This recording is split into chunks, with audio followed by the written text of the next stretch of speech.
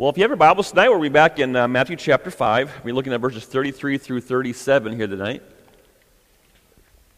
And we're going to be talking about the importance of our follow-through as God's people. So when it comes to a business, good branding is an important aspect of its success. You know, generally speaking, a business will have some type of a mission statement or some type of a slogan of sorts that kind of represents their product that they're selling. And generally speaking, they work pretty good because most people recognize a product more by their slogan than anything else. And to prove that, I'm going to throw a few of these out. And this is kind of a me throw something out and you guys respond. So this won't work very good if nobody says anything, right? So this is how this is going to work. So if I were to say, melt in your mouth and not in your hand, what would we be talking about? M&M's, that's right. How about this one? Can you hear me now? Good. What is it? Verizon. All right, good deal. How about just do it? Nike, we got that one. How about this one? There are some things money can't buy, but for everything else, there's MasterCard. You got it. The quicker picker-upper. Bounty. How about this? Bet you can't eat just one. Lay's potato chips. Yep. I'm loving it. McDonald's, you got it. How about Snap, Crackle, Pop? Rice Krispies. Or how about this one? What's in your wallet? Capital. I mean, you guys are good. And you prove my point. A catchy phrase it brings kind of recognition to whatever the product that a company is selling. And it just works really, really good. But even more important than a catchy phrase is the follow-through of the company. That they actually do whatever it is they say they're going to do, right? Now, I was thinking about some, like, say, freight companies, for instance. Like FedEx, their slogan is, the world on time. Or UPS says, customer first, people-led, and innovation-driven, right? And on my personal favorite and is Old Dominion Freight Lines, helping the world keep promises. Pretty good, right? Now, how effective would that be if they never showed up on time? Not very. How long would they be in business if they never showed up on time? Not very. Slogan wouldn't work very good, right? Well, how about this one? Like a good neighbor. State Farm is there, right? See, slogans work. Would they be in business if they never, ever took care of you when you had a car accident or hail beat up your roof or whatever? They are a good company because they actually do what they say. Or how about this one? Finger looking good. KFC. Now, if KFC every time you went there tasted like garbage, it was just nothing but a greasy mess, and you wouldn't go back, but would they be able to use that slogan and actually stay open as a company? No, right? Or have it your way, Burger King, right? If you went and said, I want something with no pickles on it, and they piled it with pickles every time you went in there, it'd probably make you mad and you wouldn't go back. Anyways, the point of this little thing here is to say when it comes to business, who they claim to be is important, but actually following through on whatever the promise they are making is key to their success. Any business that does not follow through on what it advertises will not be in business for very long. For instance, if Crossroads Repair claimed that they're going to do good service, quick service, and your truck's going to run, but every time they left the building, it broke down halfway down the road, my guess is Doug wouldn't be in business for very long. And so it's important that service is done correctly. Follow-through is important. Why? Because it builds trust. It gives credibility to what's being said. It gives representation to the claims that are being made. And follow-through tells people that they can believe that what is being advertised is actually true. Now, this is important, obviously, when it comes to business, and this is also so important when it comes to our Christian lives, because who knows that we represent I guess you could call it a company as well, a heavenly company, a heavenly kingdom where God is the CEO, where God is king, and we as His people are His representatives, right? And how we represent in our life will have a great impact on how the watching world views our Heavenly Father.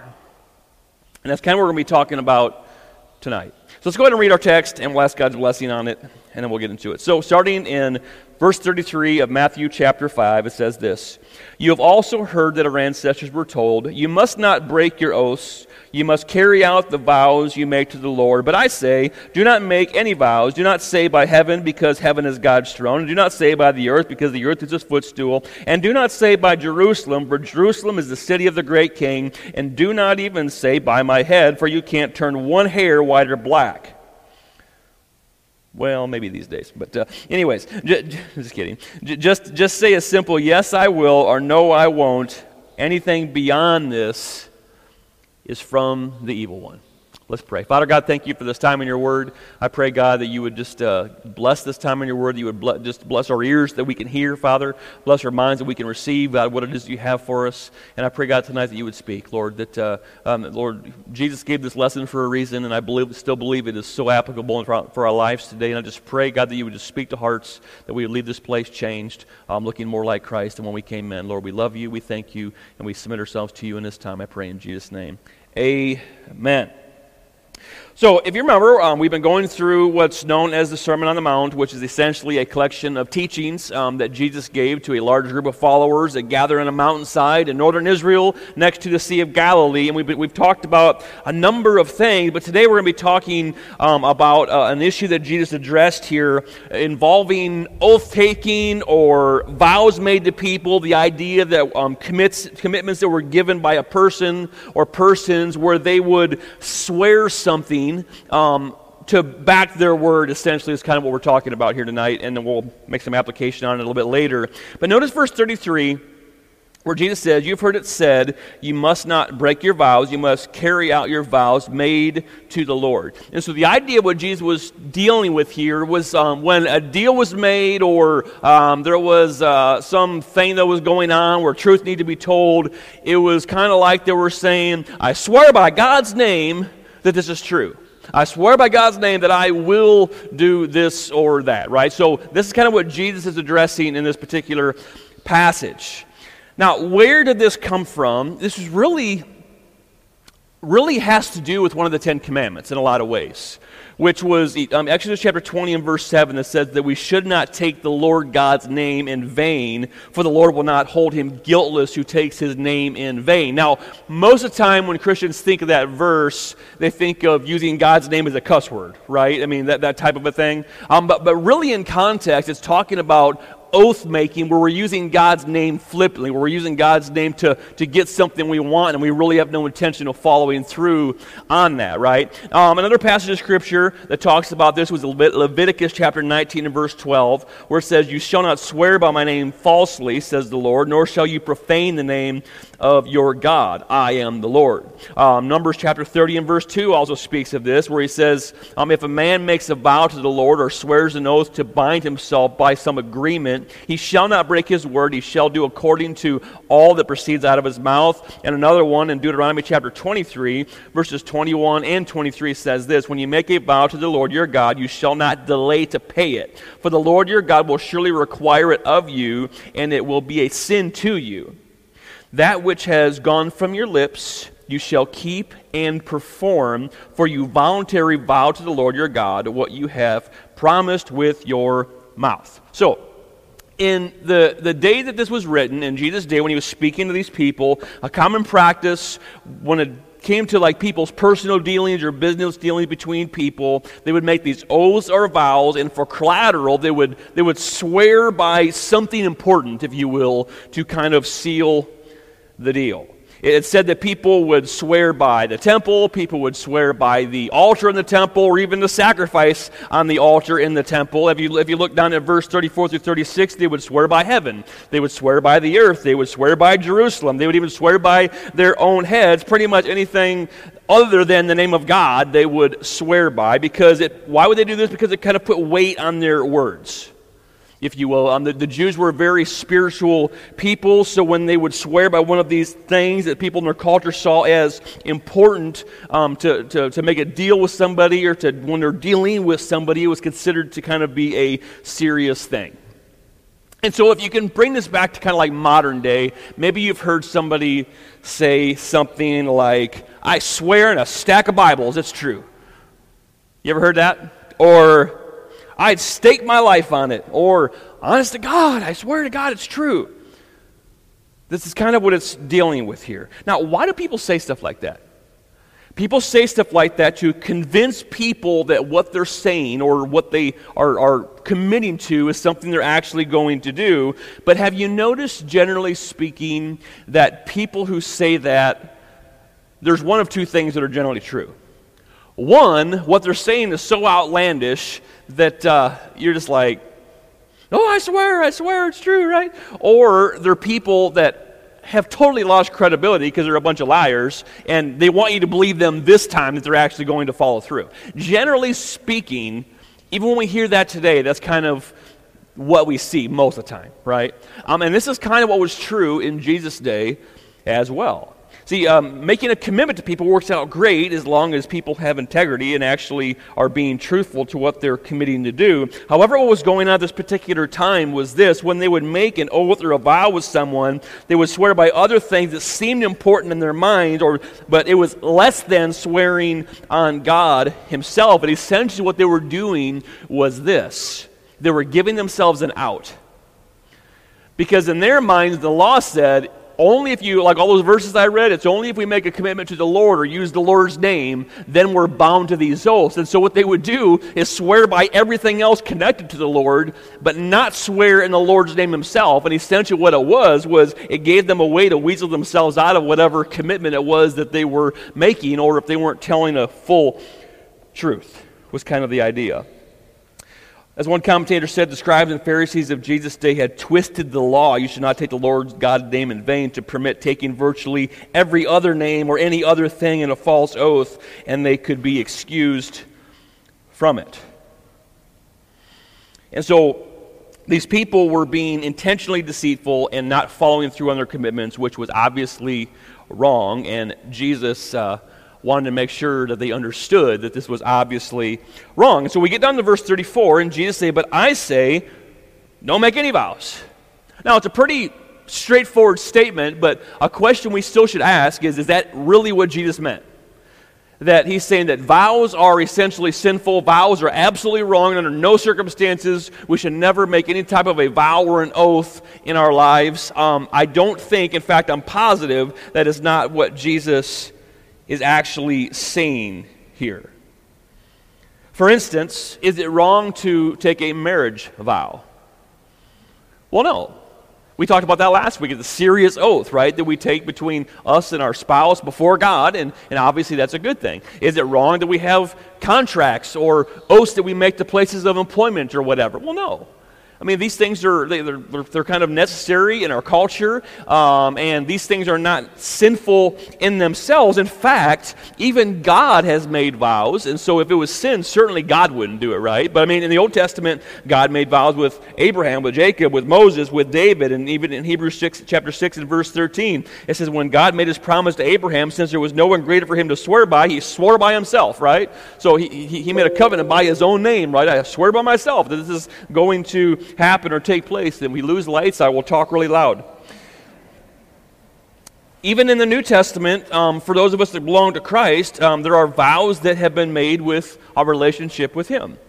For instance, we talk about communion often. In Luke chapter 22 and verse 20, this cup is the new covenant between God and his people, an agreement confirmed by the blood of Christ.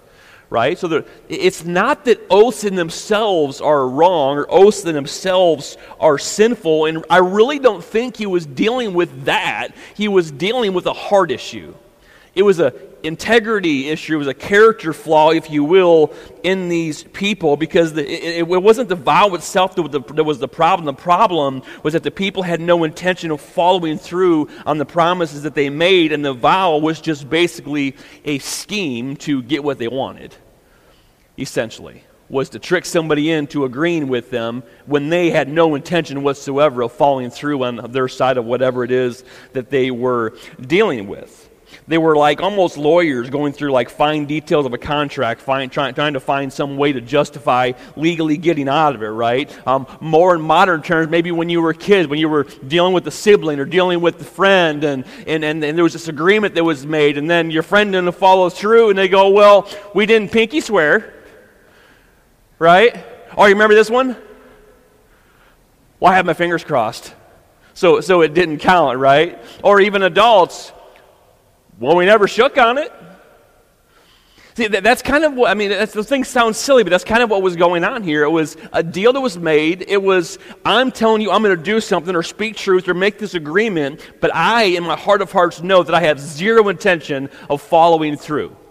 And so this was really a character issue. And so in verses 34 to 36, Jesus gave them a good reminder that just because they didn't swear by God himself did not mean that they were not accountable to God or to the oath that they were made. In fact, they were very much accountable because the stuff they were swearing by belonged to God.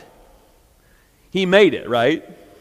And God certainly heard the promises that were made, and furthermore, God expected them to follow through on whatever commitments that they made. So you look down at verse 34 to 36. He says, don't swear by heaven, because guess what? That's where God's throne is.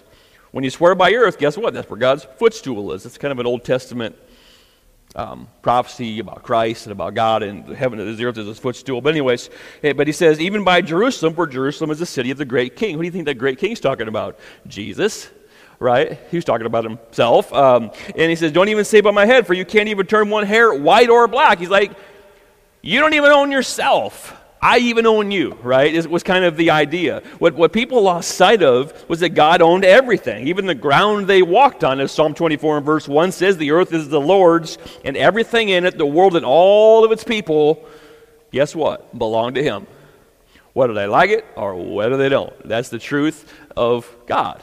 And so these people lost sight of this, and they thought they were being sneaky. They thought they were doing things in a way that was legally binding, and yet at the same time they were doing it in a way that was complete sin between them and the Lord. See, whether or not they thought they were accountable to their words by swearing on something that wasn't God himself, the fact was that anything they swore by, even if it was a rock by the side of the road, bound them to their word in God's eyes. Why? Because God expects his people to be honest.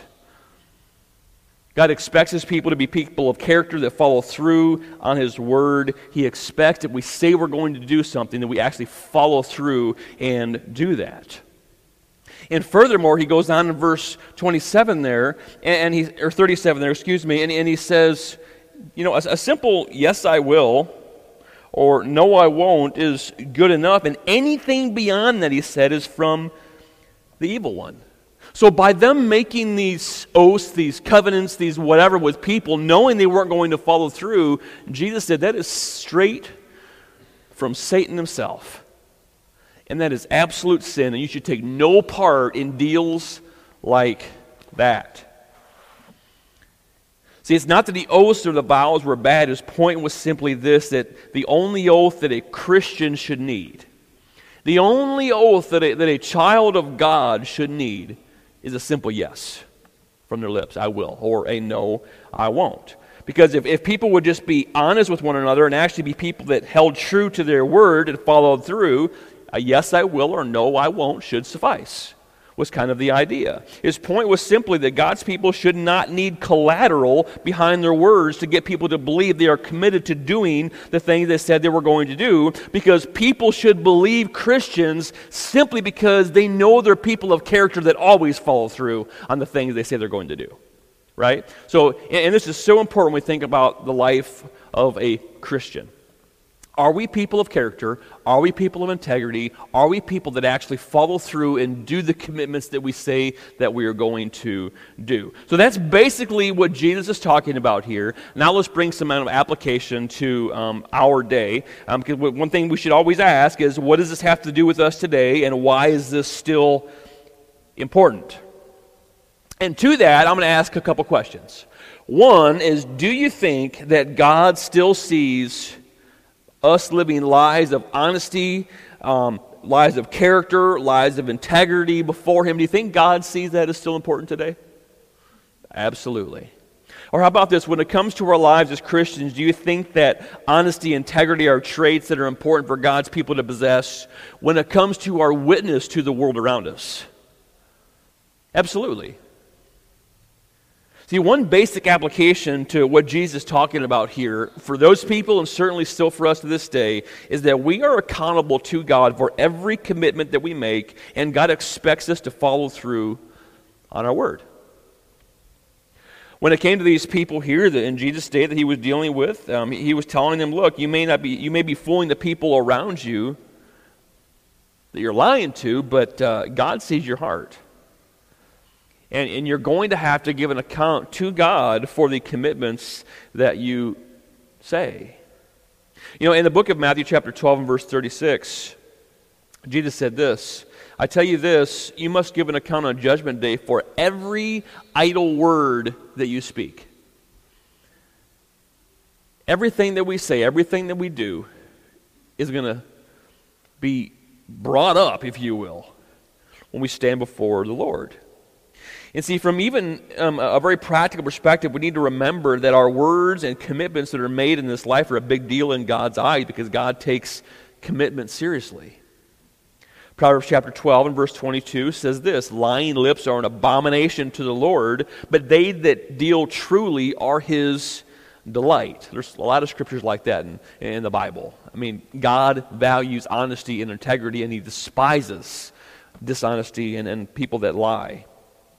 See, when it comes to our word, we need to be people who are found trustworthy. If we say we're going to do something, we need to follow through. If we commit to doing something, I would even go far to say this, we shouldn't just do it, we should do it with excellence.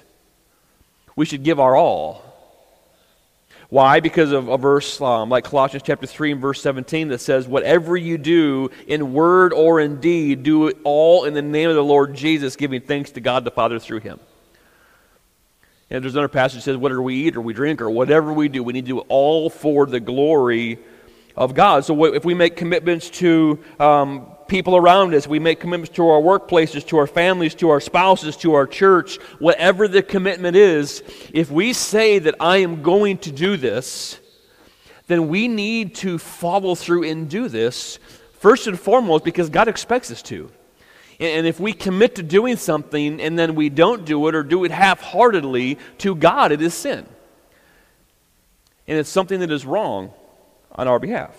Follow through on our words is a big deal to God. Second thing, we are representatives of God, and the example we set is important to the mission we've been given. Now, what is our mission as Christians? To what? To love God, to live for him, to serve him, and to go tell people about the good news of Jesus Christ, right? I mean, that's our basic mission as Christians. I mean, according to what Jesus said back in just a few verses back here, we talked about it a couple weeks ago in this same teaching back there in Matthew chapter 5, verses 14 through 16. Well, what did God say that his people should be? We're supposed to be lights to the dark world around us, right? We're supposed to be living, breathing example of God's grace to the people who are watching us. We're supposed to be shining the truth about God and his Son, Jesus Christ, to the watching world. That's our job. That's our mission as God's people. So think about what we represent as Christians. Think about the brand we represent. As God's people, we represent him. And we represent what's written about him in God's Word. See, what people in this world see from us will give them an impression, one way or another, of God and the things that God's Word say about him, especially when it comes to this issue of honesty and trustworthiness. Our witness is so important. So we think about this in our own lives, right? We think about how committed we are to God in word and in deed and following through in the things that we say we're going to do. And even I would even go as far as to say, even though it's not really in here what we're talking about today, even about just the way that we live, the things that we do, the attitudes that we have, all these different things. Here's some questions I think we should ask, right? By the way we live out our lives, do people get the impression that God can be trusted? If we are a picture of what they're going to see, by our lives, do they see a God that can be trusted? By our lives, by the people, by the things that they see in us, do people get the impression that the promises of God are real? Do they get the impression that God is a faithful and true God? Do they get the impression that God is a God of his word? As they look at our lives, is that the impression that they see? Now, I get we're not perfect. We all have problems. We all have bad weeks and bad days. I'm not talking about those things. I'm talking about in general in our lives. Are we trying to make sure that people see these things? Why are these things so important? Think about this. How do we know what we know about God in the Christian faith? Well, here, right? I mean, there's a lot of claims the Bible makes. Our entire faith as Christians is based on what His Bible says about Himself and about our relationships to Him. It's all in here. And we, at some point in our life, had to make a decision to trust that what God said in here was true, right? What if the people that were telling you about this, the people in your life that had influence over you, looked nothing like God, were nothing but a bunch of schemers and scammers and took advantage of people and lied all the time and never followed through on their commitments that they made? Would you view God as a faithful God whose word can be trusted? So let's think about what's at stake for a moment here. Because remember, our job, our mission is to go out there and tell people about the God of this Bible. About the Jesus that the Bible speaks of, right? So think about the things that we believe as Christians that we are trying to get people to believe out there. For instance, the Bible tells us that God created us. We're not just some cosmic accident, right? That God created us. The Bible tells us that God created us for a purpose, to be loved by Him, to have a relationship with Him, right? The Bible tells us that sin's a real thing, that sin broke our relationship with God, and we can't do anything to fix it ourselves. The Bible tells us that instead of leaving us in our sin, God sent a solution in His Son, Jesus Christ, by sending Him to this earth to ultimately go to a cross, to die for our sins, to be buried, to rise again. I mean, it's a crazy story to people, right? If you're not part of the church, to hearing something like that, you're just like, what? Now, the Bible tells us that we confess our sins to Jesus, ask Him to become the Savior of our life, to come in and to be our Lord, that He will absolutely do that. The Bible even goes as far to say that once a person is a believer and a Christian, that the amazing blessings of God are available to us, such as the peace of God, that He promises to care for us and to provide for us and to comfort us, to guide our lives, to give us a purpose to live for. That He'll give us joy and peace in troubled times. That the Bible even tells us that even when we die, we're going to pass from this earth on to the next one, and we're going to live with Him for eternity. And these are some crazy claims that the Bible makes, right? That this God that we can't see, this God that we can't hear, that He is actually real and He's actually true, and all these things will actually take place. Now, we believe it, right? Because when we went to the cross, we saw the light, and God became real to us, and we began to experience Him, right? I mean, the longer we're Christians, the greater our faith grows, because we begin to experience God's what? Faithfulness. Because He never lets us down. He's always there. He can always be trusted no matter what. But let me ask you this. What if God was as faithful to His promises as most people are in the world to theirs?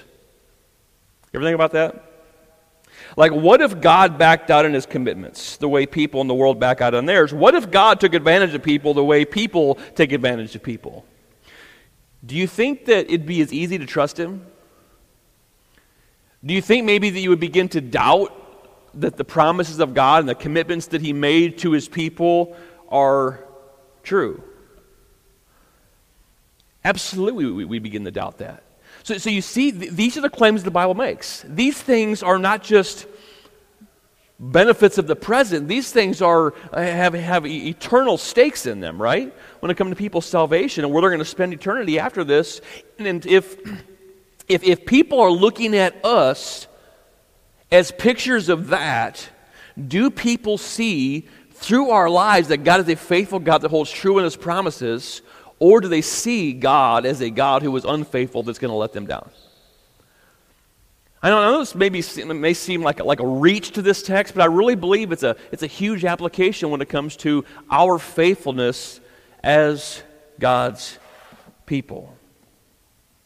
Again, from the example I set in my life, will people see God as faithful Will they see God as one who will always follow through on his promises? Or will they see him as one who will eventually let him down? See, if it's true that people get their impression of God by what they see in us, by the way we live, it's so important that we live in a way that makes the claims of God believable. Because it'll affect our witness so immensely. Think about how important this is, say, in the lives of our children as parents. What if as parents that we never kept our word, that we never followed through in our commitments to our children, that we abandoned them, walked out on them, and just left them?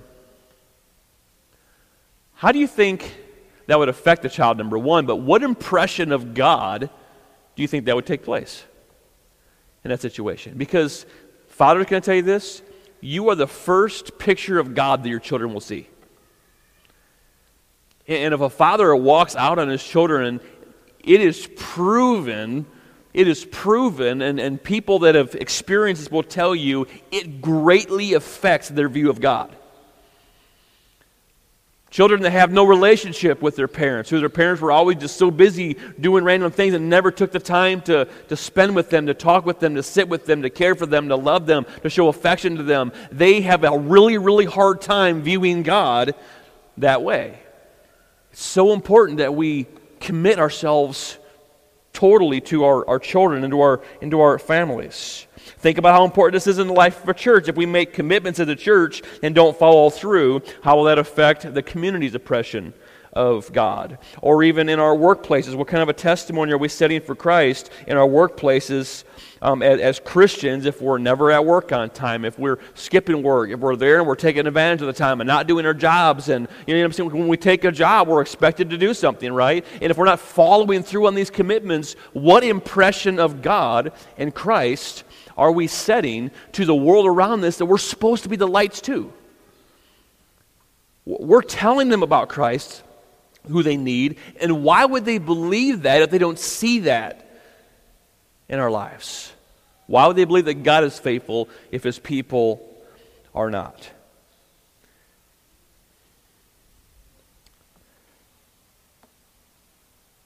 See, if we don't take this seriously, people will never take us seriously.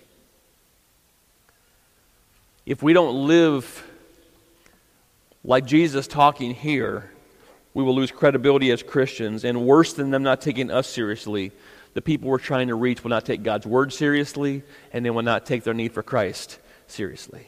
I really believe that that's what's at stake with what he's talking about here. But if they see people who set a godly example in their lives, people who follow through and are people of their word, people who are honest to deal with and always do their best to fulfill whatever they committed to doing, people who actually live in a way that shows God for who he truly is, how far do you think that would go in people not only taking us seriously, but taking the message that we're preaching seriously as well? People need to see Jesus in us before they will believe that they need him. If they don't see a change in us, if they don't see us as any different than the scoundrel down the road, why would they want what we have? But if we're different, if we're truly the lights that we're called to be, I really truly believe it will open up doors for us. Now, just a few practical things, I think, just with this, and I'm going to close with a few of these things. So as we think about this endeavor we've been given, right, to be truthful, to be people of our commitment, people who take commitment seriously. Listen, we live in a world where commitments are unavoidable.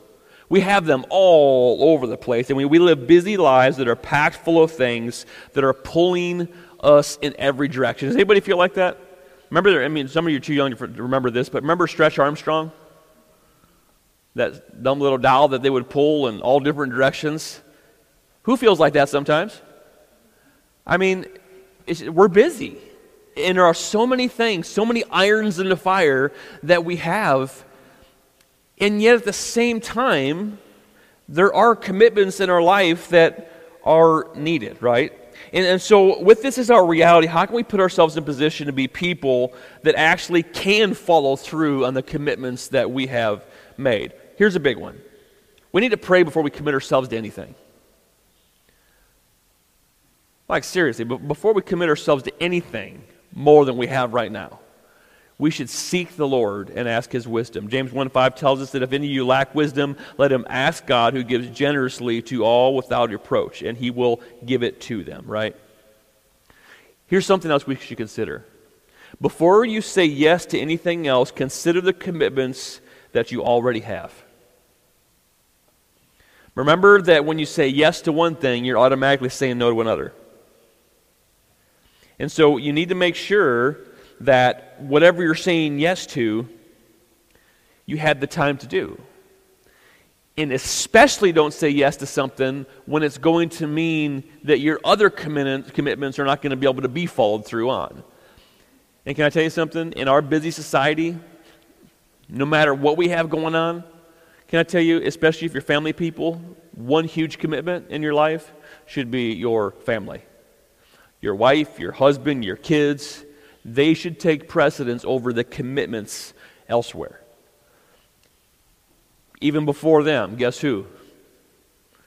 We're committed to Him. No matter what commitments if we're too busy to be in God's Word, if we're too busy to be in prayer, if we're too busy to be with God's people, there is a problem. That means we have said yes to other things that are taking precedent over things that are far more important. And so before we say yes to anything else, we need to make sure we understand, can I still be faithful to my God? Can I be faithful to my family? Can I be faithful to my church? And if I can do those three things, because everything else is secondary, then yes, I will maybe say yes. Another thing is so important, learn the art of saying no. Does anybody have trouble with that? As a Christian and people, and I know you guys, you're just good-hearted people. Isn't it hard to say no? Like when somebody asks you to come and do something, you're like, I know I got all this stuff going on, but yeah, I'll do it, no problem.